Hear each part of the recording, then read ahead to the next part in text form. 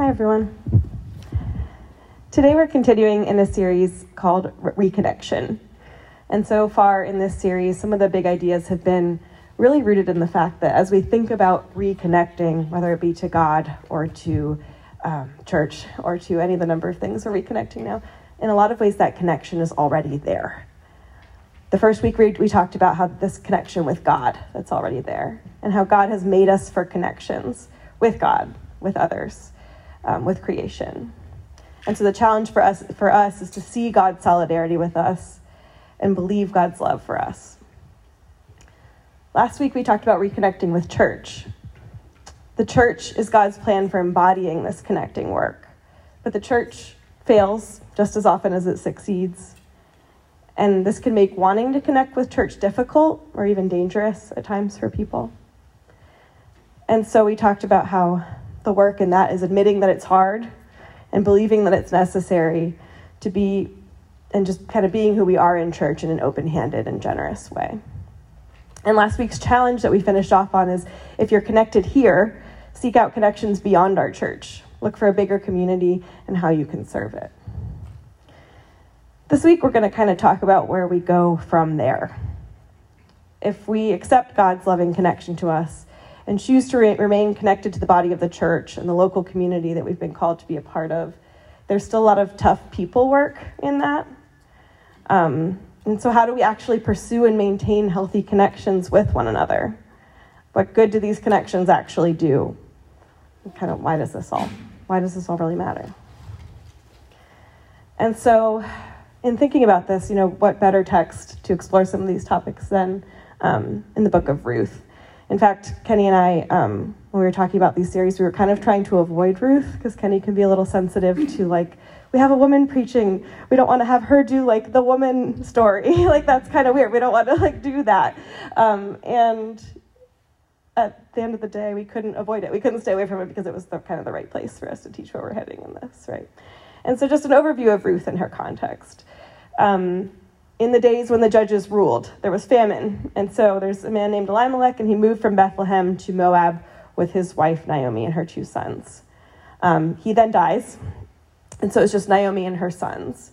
Both sons eventually end up getting married to Moabite women, and after about 10 years, both of her sons also die. So Naomi is left really in a very difficult and sad and tragic place. And so Naomi's heard that God has provided food for her people in Bethlehem, and so she's preparing to go back home to where she'd come from originally. As she's preparing, she still has these 2 daughter-in-laws with her whose husbands are now also dead. And so Naomi tells her daughter-in-laws, you should go home, go back to your mothers, and may God continue to show you kindness just as you've shown me kindness and your late husband kindness. And may God bless you with another husband. Both of these women kind of say, no, we're going to stay with you. They clearly have a very close and special relationship. And Naomi's just not having it. She's saying, this is kind of ridiculous. This is, you still have a lot of life ahead of you. I'm in a kind of bad spot here. I can't have any more kids. It's too late for me to remarry. But not for you. You still go home, start over, kind of start fresh. It's very clear that Naomi has understood everything that's happened to her with the deaths and the lack of children born from these marriages and these things that she's seeing as God has turned away from her. So quite reasonably, she urges her daughter-in-laws to look out for themselves, go home, start over. Everyone's weeping. There's clearly a lot of closeness and intimacy in these relationships. And so eventually, with sadness, one of these daughter-in-laws, Orpah, goes back home and does so. And so Naomi urges Ruth to do the same. But Ruth insists that she's committed to Naomi. And so, with kindness and commitment and humility, Ruth becomes a part of a redemptive story for Naomi and also for her entire family and legacy. Before we dive into all of that, I do want to take a second to sort of ground us in the series we're in and how it connects to this teaching, right? I don't think any of us are confused as to why reconnection is a thing on people's mind after these past few years. And so exploring it from a lens of how we're already connected to God and those around us, whether or not we're even acknowledging those connections or doing anything with them, we are already connected. And so I don't know if a single person who hasn't felt some form of disconnection to things that have formerly felt really grounding in the past few years, whether that's family or church, work as we know it, all those like kind of rhythms and patterns and busy things that we fill our days with and fill our time with have been interrupted. In some ways, this has been really hard with a lot of loss. And in some ways, it has been really nice, too. And that's kind of complicated, right? Like, there's some ways in which cutting back from all the busyness and the commitments and this chaos, maybe a break from someone who's been a really tough relationship or just that chaos has been good and nice and healthy. Some of the things that we gave up back then are not coming back, and some of that's okay. I don't know anyone who really misses handshakes. Like, can we stop doing that now, please? Right? Like, this that can go. And so this reevaluation of these habits and norms and patterns is good and healthy work. To look honestly, to cut back at things that need to go, and just kind of stare at that existential abyss for a bit and figure out kind of where we need to go from here, right? I know for myself, the temptation from there is to respond to this realization that life's too busy and chaotic by kind of trying to make things a little bit too small, however. I'm going to care about me and my little group of people that I really like right here, and just kind of leave it at that. And the problem with this is no matter how much I may wish or pretend to be able to isolate in this way, it just isn't true. I'm still in an interconnected world and city and church and family. And I can't actually disconnect from these pieces. I can just sort of pretend I'm not connected to them. And so all this to say, I believe that all of us have connections of some form that could use some tending, probably, in this time. And I can't really tell you what that might be for you. We're obviously in a very different context from Ruth, so I think it's probably not going to be the case that the next step is like ditching your homeland and your family and moving in with your in-laws and like going for it. It could be, but it's probably not. But it is worth reflecting on where we need to lean into strengthening those connections, and which one of those relationships we need to focus on. So back to Ruth. Let's pick up where Naomi's trying to talk to Ruth into going back to her family. So, other daughter-in-law's gone home after much convincing. No one's faulting her for it. It was a wise choice on many accounts. And Naomi says, look, your sister-in-law's gone. Just go with her. And so in Ruth 1, 16 through 18, Ruth replies, don't urge me to leave you or turn back from you. Where you go, I will go. And where you stay, I will stay. Your people will be my people, and your God, my God. Where you die, I will die, and there I will be buried. May the Lord deal with me, be it ever so severely, if even death separates you and me. When Naomi realized that Ruth was determined to go with her, she stopped urging her. This is a very serious commitment that Ruth's making here. Very serious. She sees Naomi and loves her, truly loves her, and pledges herself to Naomi in a way that could be called unwise on many accounts. This commitment kind of transcends Ruth's own racial origin, her national religion, and she's choosing to stay with Naomi even when this likely goes against her own best interests. You don't just do that for someone if you don't really love and care about them, like truly love and care about them.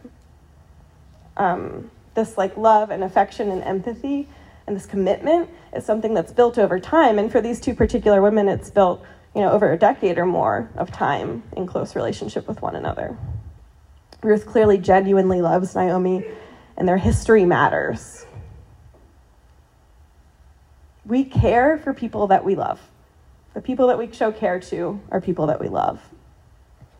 And it is much harder to love people that we don't know. This is something I found to be true over and over again about myself, and probably many other people too. I care about the people that I actually know in my life. And it's incredibly difficult for me personally to care about people that I don't know in a meaningful way. I could read a story about like a really sad story, beautifully written in the Capitol, about a woman whose husband has died and left her widow, and then her 2 sons have died, and I'm not going to do anything about that. I might feel sad for a moment, but I'm not going to care for her in any way that would actually make any difference for her or for me. I can hear statistics or sound bites or sad stories, and we get plenty of them in our scrolling. And we may really care to some degree. You're not like robots are hardened to these things. We can care about how people are hurting. But we love people that we actually know. And when we love people, it's a lot easier for their people to become our people, for their heartbreak to move our heart, for their worries and their challenges to move me towards them and engagement rather than shaking my head at a sad story and scrolling on to the next one. One of the connections that I'm personally working on in my life right now in reconnecting is with my city and my neighborhood. Is one of the connections that I know in particular I have some growing and tending to do. I don't have kids, and I have a lot of friends with kids, and there's a couple of close by neighborhood schools to me, as with many of us, right? And I don't spend a lot of time thinking about them and their problems particularly, but I have a friend who's parenting right now, working and trying to figure out how this new elementary school schedule is going to affect childcare next year, right? Like, her school doesn't have aftercare, the kids are getting out really early. What is everyone going to do with this? And how do we have so many elementary schools with no solution or option for this? This is not something I particularly cared about or worried about, right? But now I do. Now I'm like, wait a minute, what are we going to do with all of these kids? And same thing with my next door neighbors there's a school about an 8-minute walk from my house, and their kids don't go to that school because they need them to get on the bus earlier than that school time would start so they can get to work. So the kids take a bus to a school across town because it just gives the parents a little more time. These are all like kind of complex issues that I wouldn't know or particularly know or care about if it wasn't for my friends knowing and caring about them, right? How much healthier would our neighborhood schools be if a handful of adults that don't have kids or vested interest in them, like, invested in them and cared, right? And I wouldn't care as much if I didn't know people who were engaged and who had concerns that were related to those things. Another thing that I think can keep us away from people and keep us separate in this way is people that I disagree with. I also think a lot about people I disagree with, maybe politically, for example. Some of the ways I can keep separate from care and knowing folks like this is by not having actual relationship with them outside of maybe the internet. And the internet's a particularly bad place to know someone that you disagree with. I think it's really harming us, actually, I would go as far as to say, right? Because we've removed all the humanity from the relationship, and now we have like loudly shared sound bites and points in which I'm interacting with that make me angry and make me feel like this person's terrible. And this would be really unnatural behavior in an actual human conversation in person, right? Like, there's no way that you would walk up to someone and like shout your soundbite on something at them without like other connection. It's just not how relationships work. And so this kind of keeps us even further separated from these people and these things. We're not in relationship. We lose the actual relational connection. Of course, it's harder to care and connect and find ways to be together when we've kind of reduced ourselves in this way. If we want to care about someone who isn't just like us, we have to know them and love them. And within loving relationships, there's really beautiful and healing and generous things that can happen. Coming back to Ruth and Naomi.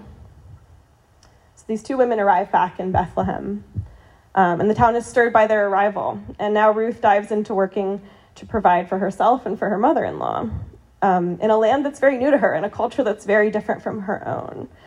And she does so with a whole lot of humility. So Ruth asks for Naomi's blessing to go and kind of glean and pick leftover grain in a field. Naomi gives her blessing. And so she goes out into the field and she starts gleaning behind other harvesters. So Ruth's, just figuring out the way that you provide for yourself and your family in the context that she's in. She just so happens to find a field that belongs to a relative of Naomi's late husband, and his name's Boaz. And so she's gleaning in this field. Boaz arrives, and he asks about, who this woman is. He asks the other harvesters who Ruth is. And they kind of explain the situation, give them the gist. So Boaz goes to Ruth and says, hey, don't glean from anywhere else. For your own safety, you should stay here, work with the women here in my field, and I'll make sure no one lays a hand on you. And he's just overwhelmingly kind to her. He offers her food and water. He's incredibly generous. And he tells her that he's heard all about what she's done for Naomi, and he's appreciative. And Ruth very graciously accepts and receives his gifts of food and water and kindness, and expresses, may I continue to find favor in your eyes. There's a lot of interesting power dynamics kind of in this relationship right from the start. A lot of them don't particularly translate super clearly for us today. But I do think it's worth pausing for a moment to think about. There's just something here about giving and receiving that gets really hard for us. I think we as humans, just in general, have a pretty complicated relationship with giving and receiving. And specifically, I think it's safe to say for most of us in this room who tend to have most of our physical needs met and also some of the things we want on top of that, I think it can get extra complicated how our relationship works with giving and receiving. And so I know a lot of us would say it's obviously good to be generous, pretty plainly, no one can disagree with that. It's good to be giving and share and be generous with those in need. And a lot of us, the same people who would say that, are pretty uncomfortable with receiving generosity. What is that about exactly? Because I think it might be worth examining a little bit, because on one hand, this could mean that I have some sort of value judgment that I've placed on those who are in need of receiving that's different than those who are giving. I want to be really careful with that. If I think it is good to give, and then I'm also uncomfortable receiving, could that mean that I think I'm better than people who need to receive? Does this mean that because, me and my spouse make enough money to meet our own needs, have I fooled myself into thinking that I'm not in need of receiving? Yikes. That's not true. It's not true in who we are as people. It's not who we are as children of God. And so the goodness in community comes in both giving and receiving, sometimes in ways that stretch us or make us a little uncomfortable. This can also get extra weird anytime we're in a situation where we're specifically serving. Early in the pandemic, I was unemployed and kind of frequenting food pantry sort of things to help out with some of my time. And a lot of elementary schools were having some food pantries during this time. And so I was at a local school around here, and I need to be careful to speak about this woman kindly, so I'm going to proceed slowly here. So there was this woman who was helping at the food pantry, and there was kind of a delay. The boxes weren't coming out fast enough, so there's cars sitting there with people waiting to get food, and we were kind of waiting around. And she leans down to this car and says to this man in the car, "Don't worry, we won't let you go hungry. We have food coming." And walks away. It was like she was talking to a child or something. It was very strange. It was very awkward. And it was hard to watch. And I don't know what was going on in her mind, and I don't know what's going on for her. But it seemed clear to me at the time that in this relationship, she's the helper, and those people were being helped. And in that dynamic, there's no actual room for real relationship. She could not imagine a situation in which these people in the food pantry line were her equals or her neighbors or her partners in anything. They were needy and hungry. She was something else. And it probably isn't conscious, it's probably not intentional. But that can keep her or us feeling better or separate than our neighbors.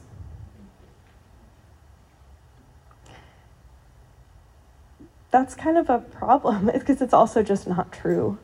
Like all of us in our relationships and in our communities have room to give and to receive, and that is part of the wholeness of healthy community relationships. Another place it can be hard to receive is from someone I think is totally wrong. It's really going to be hard for me to receive something from someone I just don't agree with at all. Then I have something to give you, the truth, and you couldn't possibly have anything to give with me. And so this has happened historically as well, I think, a lot, and also, well, and plenty of times today with like some traditional maybe missionary situations in which, you know, I have the truth and you don't, and so I have something to give you.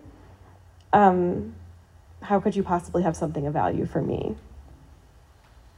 This can happen with people on opposite sides of political issue for me. I think it can also happen with like other things in our lives that seem arbitrary but end up being kind of big deals, like people whose parenting I hate, like there's someone down the street and I think their parenting is garbage, or like someone who takes their horoscope way seriously, or thinks that going on like a beach vacation to the same crowded beach every summer for a week is like the best way to do vacation.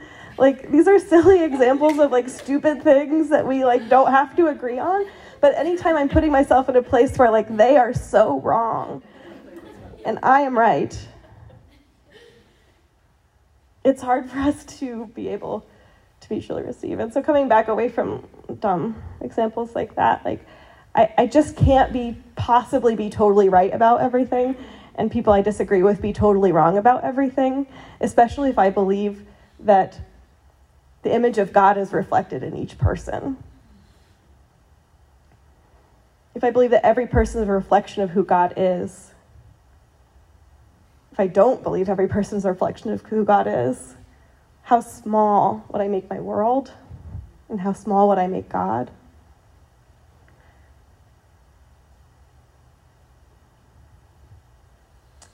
We are conduits of God's love and God's care and God's generosity.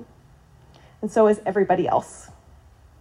And this is so important in our understanding of relationships with people who are different from us. And so there can't be people who give and people who receive. And there can't only be value in people just like me. And we're more whole when we're sharing the reflections of God that are present in everyone, and people who are quite different from us too. So coming back to Ruth. Ruth's been working in Boaz's field, and she's receiving his kindness. And Naomi was quite encouraged by this, especially that Ruth is working for a close relative and a guardian redeemer in her family. And so picking up in Ruth 3, verse 1 through 4. One day, Ruth's mother-in-law, Naomi, said to her, "My daughter, I must find a home for you, where you'll be well provided for. Now Boaz, with whose women you've worked, is a relative of ours. Tonight he'll be winnowing barley on the threshing floor. Wash, put on perfume, and get dressed in your best clothes. Then go down to the threshing floor, but don't let him know you're there until he's finished eating and drinking. When he lies down, note the place where he is lying. Then go and uncover his feet and lie down. He will tell you what to do." "I will do whatever you say," Ruth answered. So she went down to the threshing floor and did everything her mother-in-law told her to do. This is weird to me. This is very strange advice. It's very odd. And you know, I don't mean odd in that like a cultural practice different from mine is like weird, but it's not familiar to me. And I might think that it might be unfamiliar to Ruth too. And I sort of like reading this into her response, I'll do whatever you say, like this sort of, yes, I'm going to, you know, follow this advice that you're giving to me. That takes a lot of kind of humility and both courage in this situation. So anyway, she goes and does what Naomi says. Boaz finishes eating, drinking. He's in good spirits. He goes and lies down. And Ruth goes over and uncovers his feet and lies down there too. Then he wakes up in the middle of the night to some lady at his feet. And picking up in verse 9, he says, "Who are you?" he asked. "I'm your servant, Ruth," she said. "Spread the corner of your garment over me, since you're a guardian redeemer of our family." "The Lord bless you, my daughter," he replied. "This kindness is greater than that which you showed earlier. You've not run after the younger men, whether rich or poor. And now, my daughter, don't be afraid. I will do for you all you ask. all the people of my town know that you are a woman of noble character. Although it's true that I'm a guardian redeemer of our family, there's another who's more closely related than I. Stay here for the night, and in the morning, if he wants to do his duty as your guardian redeemer, good, let him redeem you. But if he's not willing, as surely as the Lord lives, I will do it. Lie here until morning." So Ruth stays there till morning. Then she sneaks out so no one sees her and thinks anything weird is going on. And then she heads back to Naomi to report out what happened. I am not going to get into the weeds of all of the cultural specificities and customs that worked in this context. But what I do want to come back to again is how Ruth approached this whole situation with a whole lot of courage and also humility. So this was kind of a bold thing she was asked to do. She really had to put herself out there in this situation to behave in a way that she's probably unfamiliar with. She kind of has to sneak around so no one knows what's good. Like, there's kind of a lot in this ask. It seems risky. She's also really humble in working within this plan that Naomi has given her, that, she may or may not have much experience with things like this before. And it's a tricky tension when we're engaging with people who are different or come from a different background than we do. There's a tricky tension to hold that usually involves quite a bit of both courage and humility. My husband Robert and I, are trying to become better friends with our neighbors in our literal physical neighborhood. And so we have some next door neighbors that we really like. They're a young family about our age with a couple kids, and that predominantly speak Spanish. And I speak Spanish conversationally, but it's rusty and things get weird sometimes. I tried to order food a couple of months ago, and said a euphemism for a body part that I had not been trying to say, and I can't go back to that restaurant now until my pride recovers a little bit. But Spanish is a thing I speak to some degree, is what I would say. So anyway, engaging with our neighbors has a lot of, it feels risky to me, especially right now, and I feel very rusty in my Spanish because I do embarrassing things with it. And so being invited to a family birthday party with a bunch of their family members feels very risky to me in this time. And so we were invited for this barbecue. We're kind of looking out the window, seeing, I guess there's enough people we can go over, and, whatever, making these choices. And so we show up and talk about receiving, ate just incredible food, and we had a really nice time. We're sitting around with a fire where people are grilling, getting to know some other neighbors that rent from their basement, and just getting to know some more people. And as the day goes on, it occurs to me that I am sitting in the young single men circle at the fire. Me and Robert are both there. And everyone else is just the young single men who are here. And I'm also drinking a beer at the time. And no other women are drinking a beer either. So now I'm all of a sudden have just realized I've missed something and I don't even totally know what it is. But there's something strange about what I'm doing. And I think everyone was super kind about the whole thing. And I think there's a temptation maybe to put even my own cultural spin on what happened, of saying, who cares? I hang out with a lot of men in my life. It's not weird. And who cares who's having what kind of beverage? And it doesn't really matter, whatever.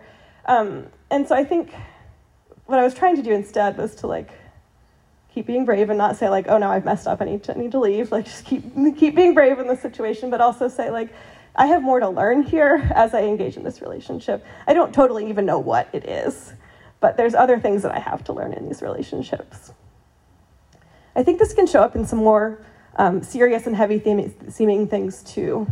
Theology, politics, stuff like that.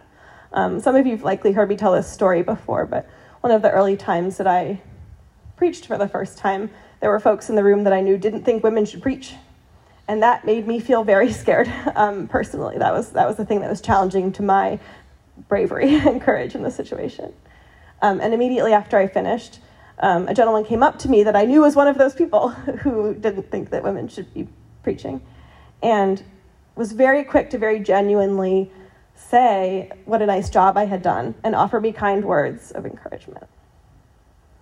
And so that was I would guess probably really pushing on his humility in this situation, right? Because he decided in this situation when we clearly disagree on something that's serious, that's probably very serious to him, that he was going to choose to trust that him and I are both continuing to seek truth together whether or not we agree on this particular thing. And so he chose to continue to engage with me in a positive way and stay in community with me in a positive way. And that profoundly affected me and challenged me in my humility, because how could I have learned that from him if I had written him off as a person who just was so different from me in my views? How could we possibly learn from each other?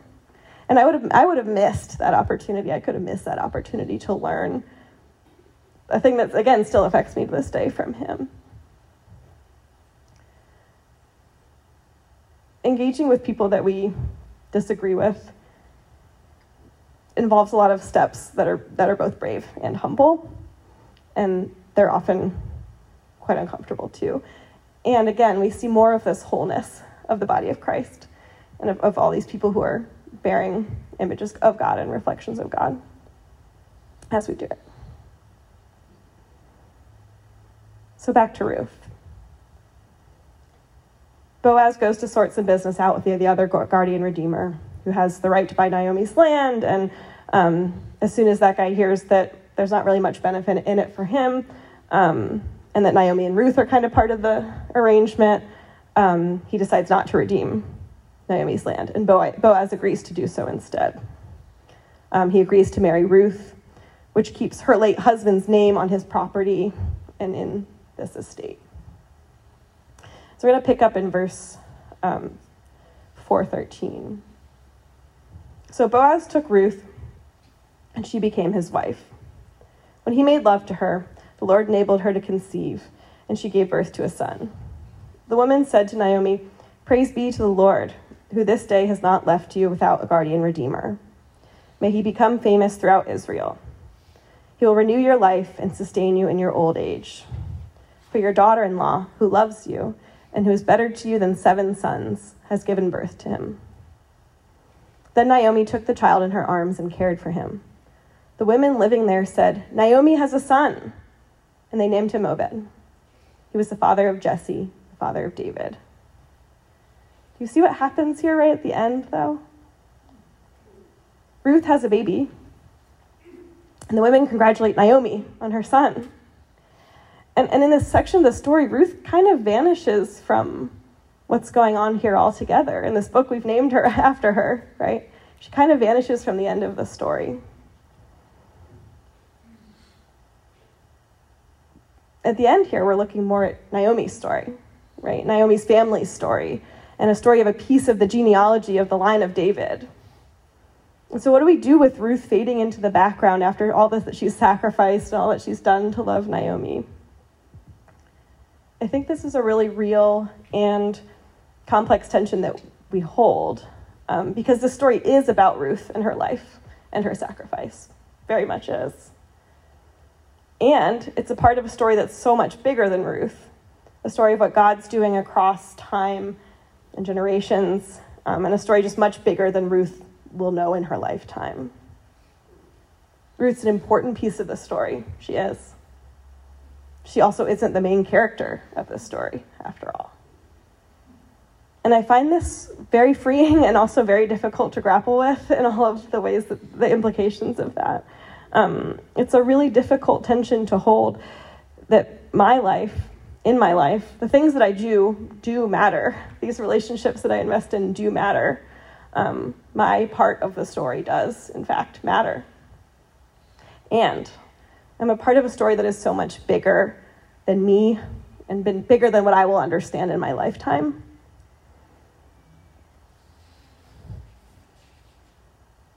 We're already connected to this bigger story. And we're invited to engage with it in it with courage and humility. We're invited to receive and be generous within it, and the things that God's already doing in and around us. And so as we wrap up here and kind of think, like, what do we do with this? What do we hope for in this?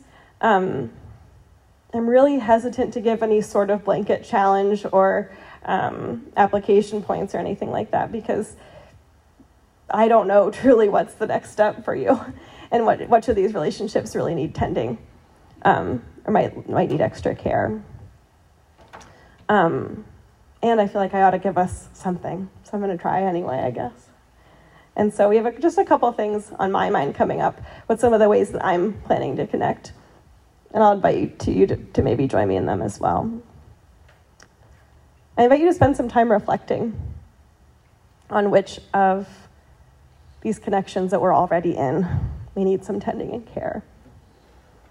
I invite you to do that by coming and spending some time away at the family retreat next weekend with us and finding room to reflect and be with friends and also with yourself and with God, and spending some time in that reflection and figuring out what next steps could look like. I know for me, one of the challenges I'm really feeling is connecting to a bigger church. The bigger church in our city, in our world, feels very difficult for me right now. And so I'm looking forward to this monthly prayer that we have coming up starting this Tuesday, because it's an opportunity for me that feels really approachable to start engaging with some of these other local churches in praying together and remembering that we're a part of the church in Annapolis, just a slice of the pie. And so those are some of the things that I plan to be doing. And I don't know what you might plan to be doing. But I invite you to take some time and reflect on that.